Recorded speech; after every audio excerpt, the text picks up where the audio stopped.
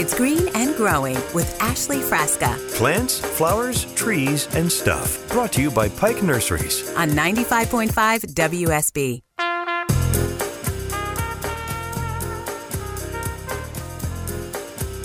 Here we go. Good Saturday morning. My microphone was funny. I'm pulling it and it's like falling away from me and I'm pulling it back. I'm really glad this radio show isn't on television. Good Saturday morning. Wow, we have made it to another weekend. It's going to be a beautiful weekend. It's really not too chilly outside. Hovering around 60 degrees, but it's going to get a lot cooler this weekend. Had a high of around 83 yesterday. So we're just kind of doing that pendulum swing of the back and forth. The weather can't make up its mind whether it wants to stay hot or cool off permanently, so we won't know. 404-872-0750. As I mentioned last weekend, though, with it maybe getting down to the 40s this weekend and maybe days this week, probably not a bad idea to go ahead and start making the habit of bringing in your houseplants.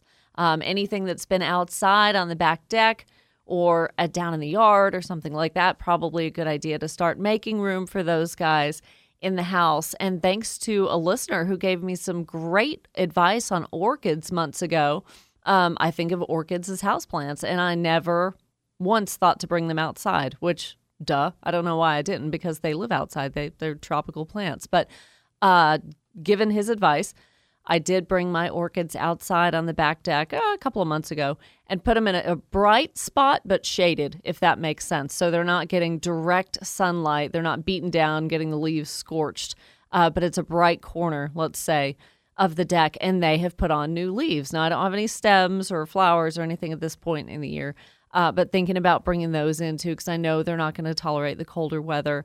I think the dwarf fig in a pot's going to be okay. Of course, if on the back deck you've got certain herbs and things like that, you've still got a little while that will last. But any philodendrons or, big houseplants, monstera or whatever that you've had outside, probably a good idea to bring them in. And croton. Croton is a really fun one from Florida, that colorful leafy one. And the leaf itself is kind of a thicker, waxy leaf, but it can have some oranges and pinks and yellows and greens on it.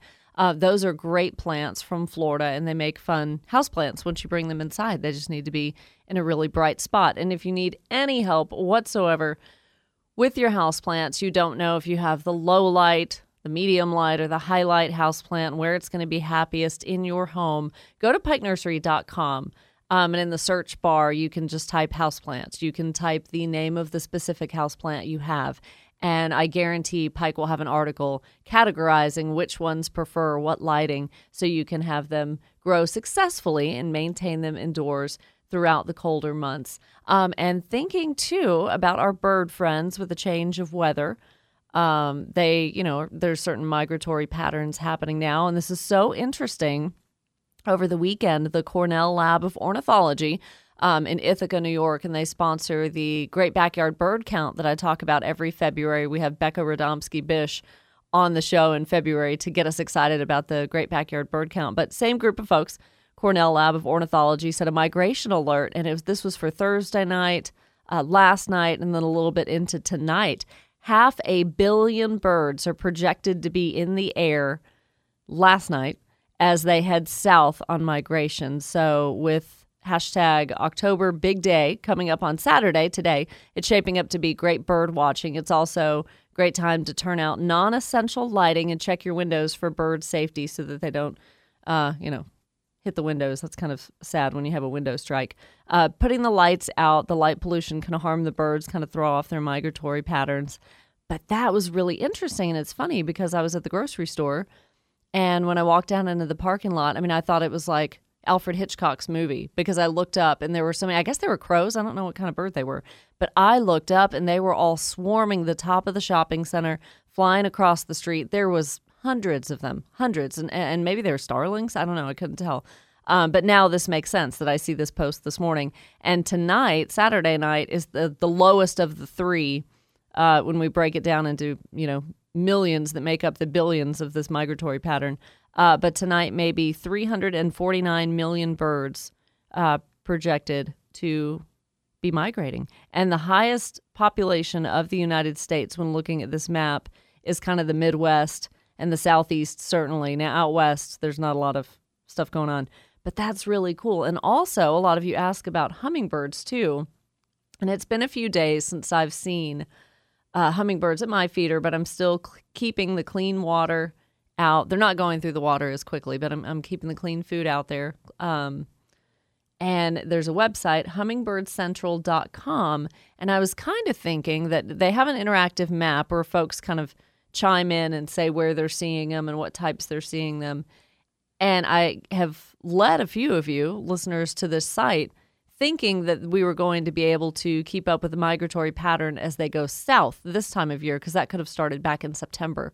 But actually the map, now that I'm looking at it, is only the spring migration. So the map is done as far as when they started coming back to the United States in the spring. So really, I don't know of a map that's actually going to show how many of them are left here, how many did migrate south if they already made it down there.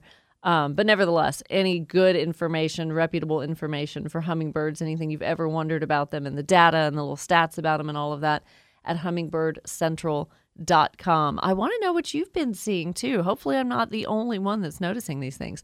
404-872-0750 is the number. A little sleepy this morning. We have a camping trip this weekend, so we're camping up on Lake Allatoona. Drove down from a little bit further than my normal commute would be this morning, and it's great weather this weekend, so I suggest you get out, and there's a lot of things that you're able to do with the family this weekend. If you have time, yes, you have to watch football, of course, and listen to the Dogs right here on your Home of the Dogs later on today with the 3:30 kickoff against the Auburn Tigers. But so much to be doing, and maybe that includes building a fire, sitting around the fire pit, of course, when we're talking about football and sports. But Christina Edwards, our meteorologist, has kind of kept me up to date all week from the National Weather Service. There are high fire danger conditions right now for parts of north and central Georgia. Low relative humidity, which you can definitely tell. It's been a little windy and just dry. We haven't had rain in a long, long time. Relative humidities of 25% or less can be expected for 4 or more hours. So dry, high fire danger conditions. Refer to your local burn permitting authorities whether or not you can burn outdoors. If you do, use extreme caution, and I think that's all very good advice to be leery of it. If you're on a patio, on a deck or something like that, you've got the fire pit, or maybe you're out in the yard, I would recommend, you've probably got the hose out because you've been hosing newly established trees and shrubs that you've recently planted. You've been watering your cool season vegetable garden. You've been watering your containers on the back deck. So once you have that garden hose out, wet the area down around the fire pit or where you're going to be building the fire. Wet that area down. Have the hose nearby. Have a 5-gallon bucket maybe of water, watering cans nearby to decrease your risk of starting a fire, because we know we don't want that to happen. So just be smart with it. And don't burn unnecessarily too. They recommend, if you're burning yard debris or something like that, maybe wait a couple of weeks if you can just kind of pile it all aside and be able to do that when the conditions are a little bit more favorable. And you're not going to spread that to your neighbor's house and yard. I'm sure they'd be appreciative of that. And also something else to be doing, and you will thank me come spring. I took months off from composting. Didn't want to do it anymore. Too much to keep up with.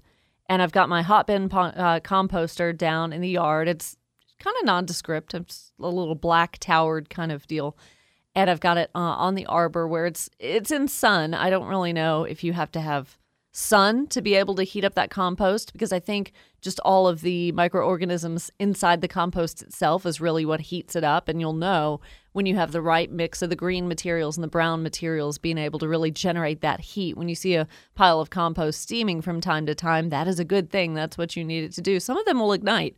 They get so hot, but you definitely want the temperature probably around 120 140 degrees. But if you start doing that now in whatever capacity, whatever size you're able to do it, you really will be very grateful come spring and early summer when you're wanting to plant that vegetable garden.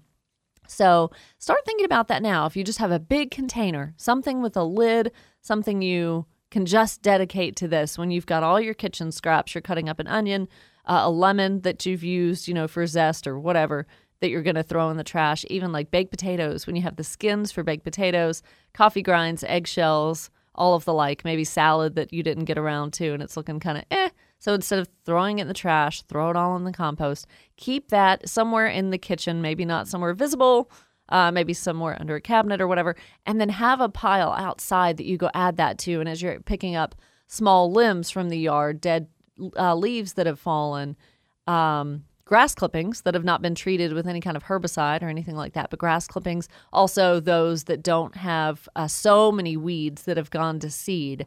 But all of that kind of thing is going to be great for you to mix in together. So that's your browns, you got your greens, which are the living things coming from the kitchen and all of that. And you will be really happy to start having that compost as well. So something to think about planning ahead. And speaking of planning ahead, now is the time too to really start thinking about what bulbs you want to buy, whether you're going to start planting bulbs for winter blooms, for winter interest in flowers, or coming up in a few weeks if you're going to start planting those bulbs for spring, right? You're going to want to see the daffodils. You're going to want to see all these different things. So I am going to have my friends Julie Garrity and Tracy Gables on the show here in just a little bit, coming up at 7 o'clock. Hello, Daisy Flower Farm and Retreat Lane Flowers, and they work with Cut Flower Gardens, and I know they know more than I do about bulbs, what they're planning ahead, the flowers that they're going to want for certain arrangements come winter and spring. So hopefully you will call with questions for them. It could be anything. It could be about drying flowers, the seeds that we want to keep and sow, maybe which ones they're thinking about planting now in a cut flower garden, and thinking about the bulbs too. 404-872-0750. When we come back, the top 3 things to do in the landscape this weekend. You're listening to Ashley Frasca on 95.5 WSB.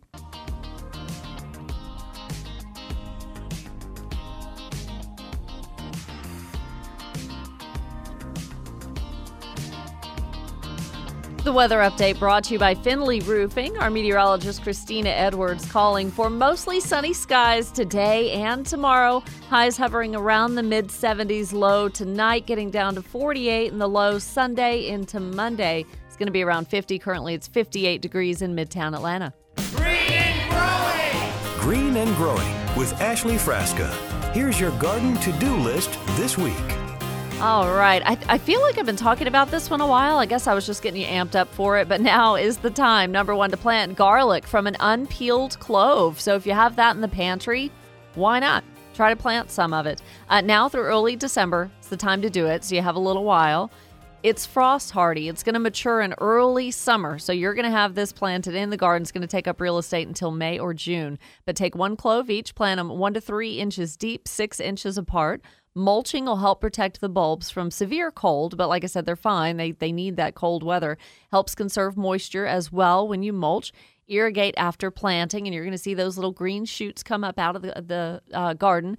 And then when they're ready to harvest come May or June, you'll kind of know because the green starts to wilt. It starts to yellow and starts to wilt. That's kind of the same for potato vines too, right? You never know when the potatoes are ready underground. Well, the vines and the leaves above ground kind of give you that indication. Number 2, if you've been growing pumpkins, good for you. Keep them mulched and keep the weeds out. Also, you want to scout for squash bugs and vine borers. Best to avoid insects or insecticides though, because the remaining flowers on the vines are going to need visits from pollinators, but just you'll be able to tell the damage that you've had from vine borers or squash bugs. You can even pick them off by hand if you've got your garden gloves. And number 3, design on a budget. Put out pumpkins. You can find them anywhere. Dried corn stalks, hay bales, even acorns and pine cones, colorful leaves that have fallen. Mums and pansies and violas are out and about now. So all of that for fall decor. And collect those colorful leaves as they fall. And from Pike Nursery, start planning to move houseplants inside, which I mentioned as well. One of the coolest leaves that I have seen, I mean, tulip poplar leaves are pretty big, and they're turning a nice yellow right now. But I found a leaf that had fallen off of my begonia plant. And, you know, the leaves are, of course, green on the upper side. But underneath, it had fallen upside down when it fell off the plant. It's like a gold, and it's got red specks on the underside of the leaf. It's one of the prettiest leaves I've seen to date. So I kept it, and I have a picture. I'll probably post it because I post to Facebook during the show, which is kind of multitasking to the extreme. Coming up, speaking of Facebook, I have pictures from my husband and I's trip to Hillcrest Orchards. Went up to Ella J last weekend, and this weekend's a great weekend to do so as well. So I am talking with the owner of Hillcrest Orchards, Janice Hale, in just a few minutes, telling you what to expect maybe from your apple crops and your apple trees, what kind of year it's been, and all the fun things to do in Ellijay. So stay tuned. You're listening to Green and Growing on WSB.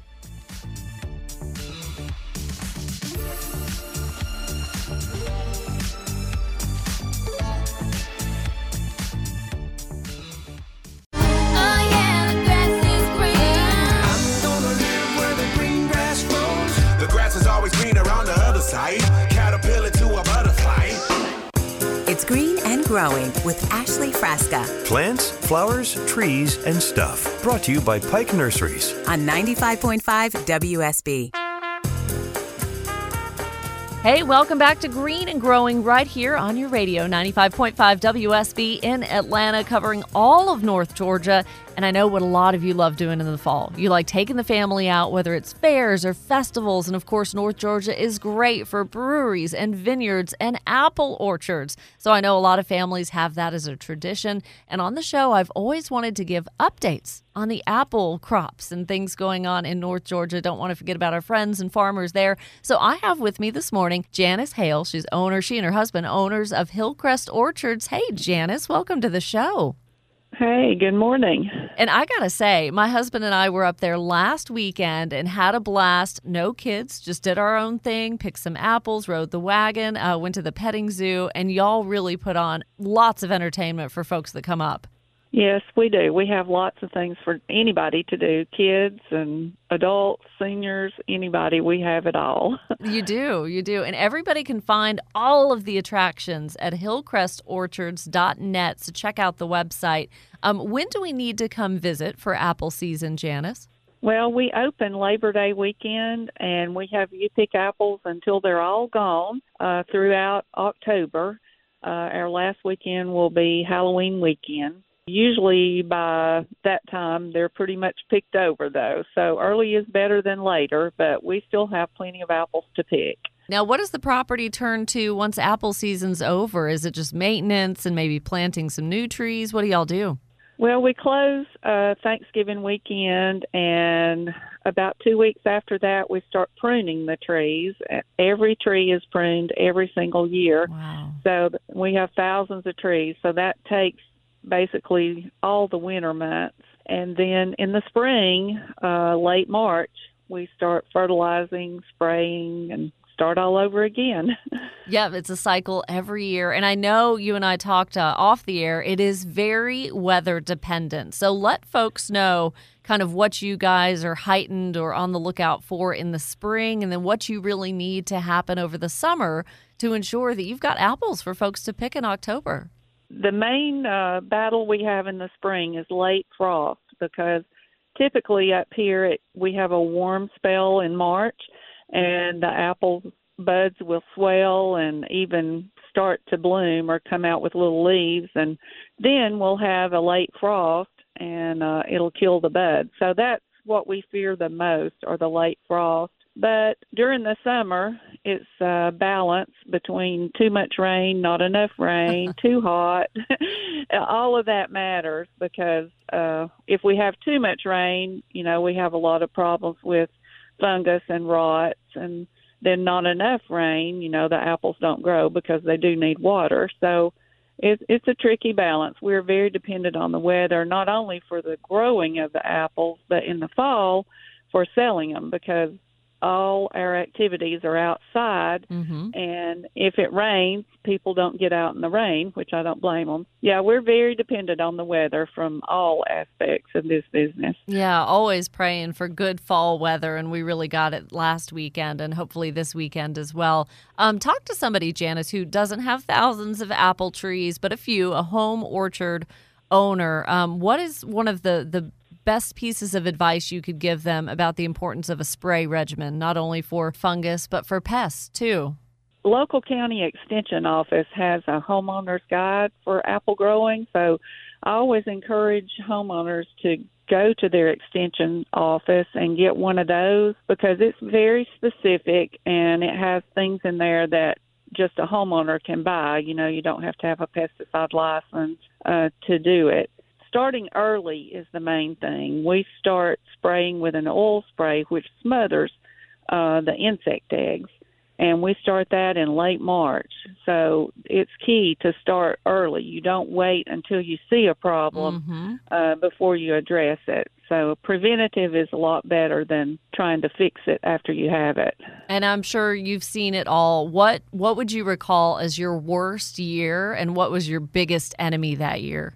Well, we've had several over the years. Now, last year we had a really short crop due to a late frost.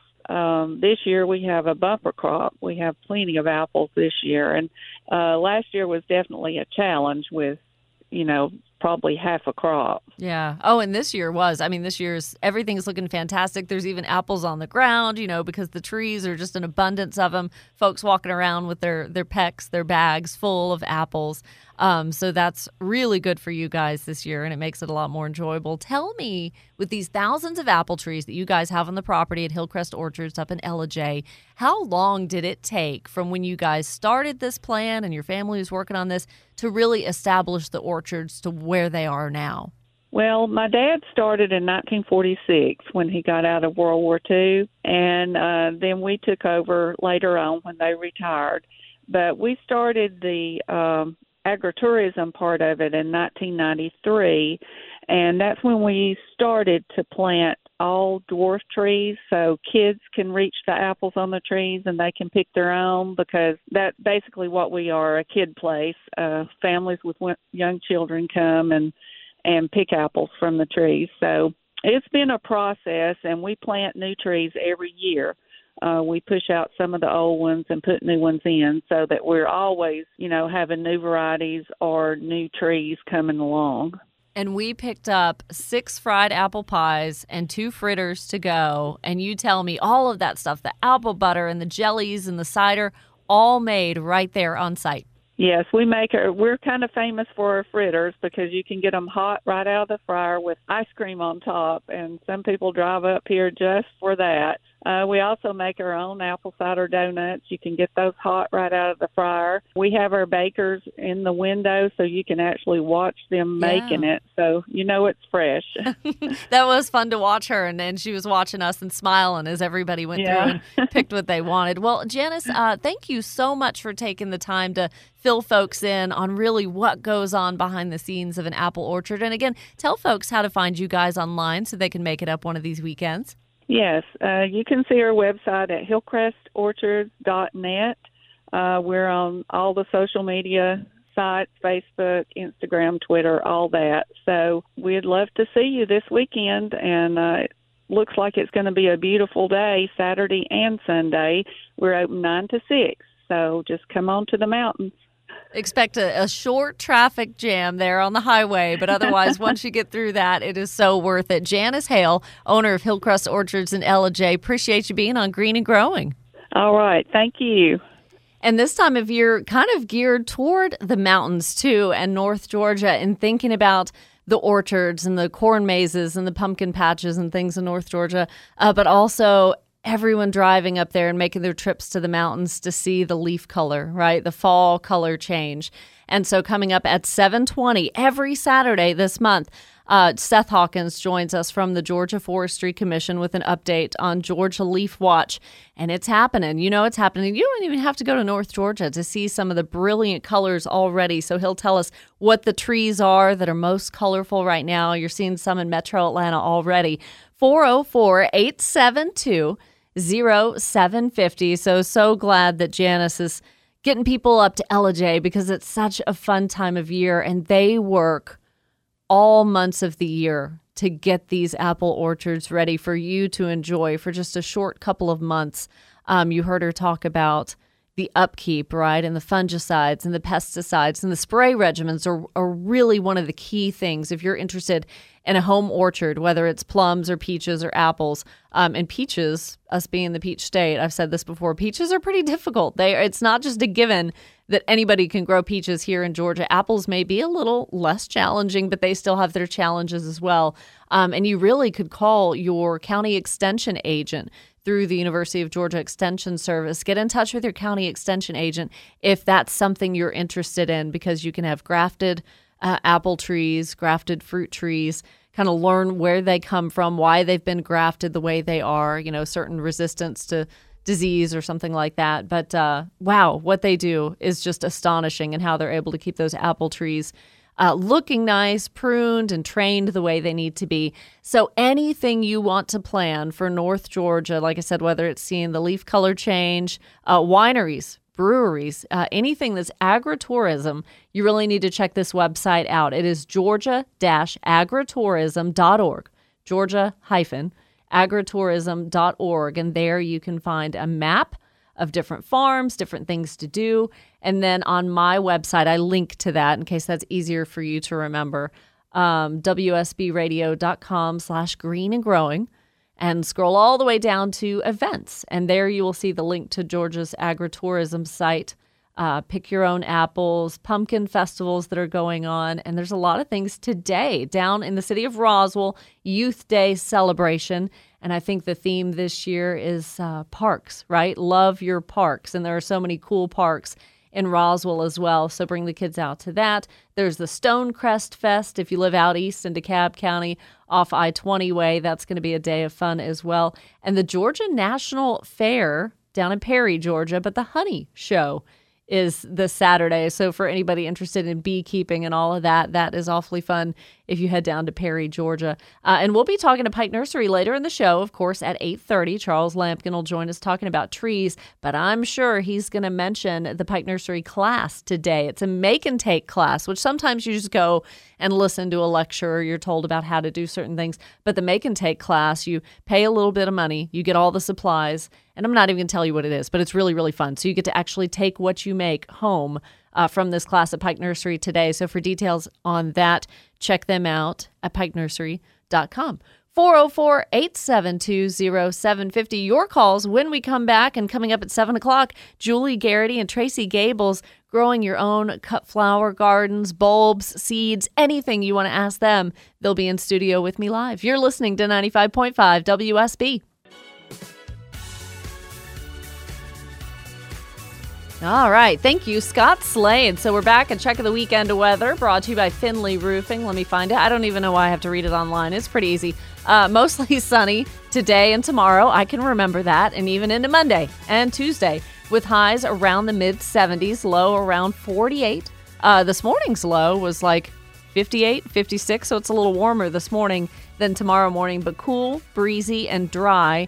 And just have that be a reminder to you for the threat of fire as well. When everything is this dry and windy, keep the burning to a minimum. If you don't have to do it, don't for sure, and keep up with the burn prohibitions, the things that you shouldn't do, the burn bans. Yeah, keep up with those in your local county. 404-872-0750. This is what I get when I multitask. Going out to the phones and say good morning to Janice. Hey there, welcome to the show. Good morning. Good morning. So you've got a question about a fun tree.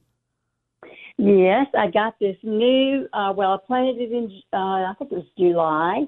It's a little lace leaf Japanese maple, and I want to make sure that it makes it through the winter for me. Is there something special I need to do to take care of it? I don't think so, because fall is the best time to establish new trees and shrubs so they can focus a lot more on root growth, and they don't have the heat stress of the summertime, so the roots are really going to be able to get established and grow. They're not putting as much focus on leaf production, so there's really nothing you need to worry about. If it's about 3 feet high, I would, just keep an eye on it, go out there every few days and make sure there are no critters that are going to be gnawing at the small little trunk or deer rutting against it or anything like that. Sometimes you may have to have a little chicken wire fence or whatever around a new trunk just to protect it from getting knocked over. The biggest threat to Japanese maples is a late spring frost. Because in spring, just like every other tree, they're starting to leaf out. And then if there's a chance of a late spring frost, say like in April, that's going to kill back a lot of the new leaves. So that's really when you want to be a little more prepared for a cold snap. But right now, as we're just gradually getting into this cooler weather and there's not something so sudden like an instant frost or whatever, I think it's going to be fine. Just make sure you keep it watered consistently. It needs a good inch per week. So with no rainfall, that's on you to go, out there with the hose and water it. And mulching it is a great idea. Just don't put the mulch up against the trunk. Keep it back a couple of inches. Okay. And then in the spring, what do I need to fertilize it with? What kind of fertilizer would be the best for it? Generally, just a 10-10-10 is good, and use the label to follow, how much to use. But probably just one good fertilization in the spring is going to probably, boost it enough to where you're going to be really, really happy with it. And is it a spot that has a little bit of dappled shade? It does have a little bit. Where I moved from in Lawrenceville, I had a Japanese maple, and actually the guy, when my husband and I went to get it, he said, well, you don't need to set it in the sun because they will not make it in the sun. And, Ashley, that tree was in direct sun. I wanted it so bad, but that was the only spot that we really had that we wanted. And it was in the sun all day long.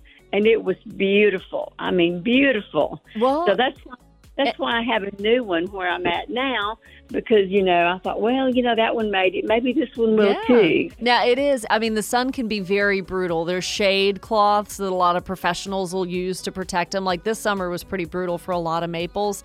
But as far as going into the wintertime, Janice, I think you're okay. Keep it watered, keep it mulched, protect that trunk from any little critters. I hate to, but we got to let you run. Coming up on the 7 o'clock hour, so much more to come on Green and Growing here with Ann and DeMarco, 404-872-0750.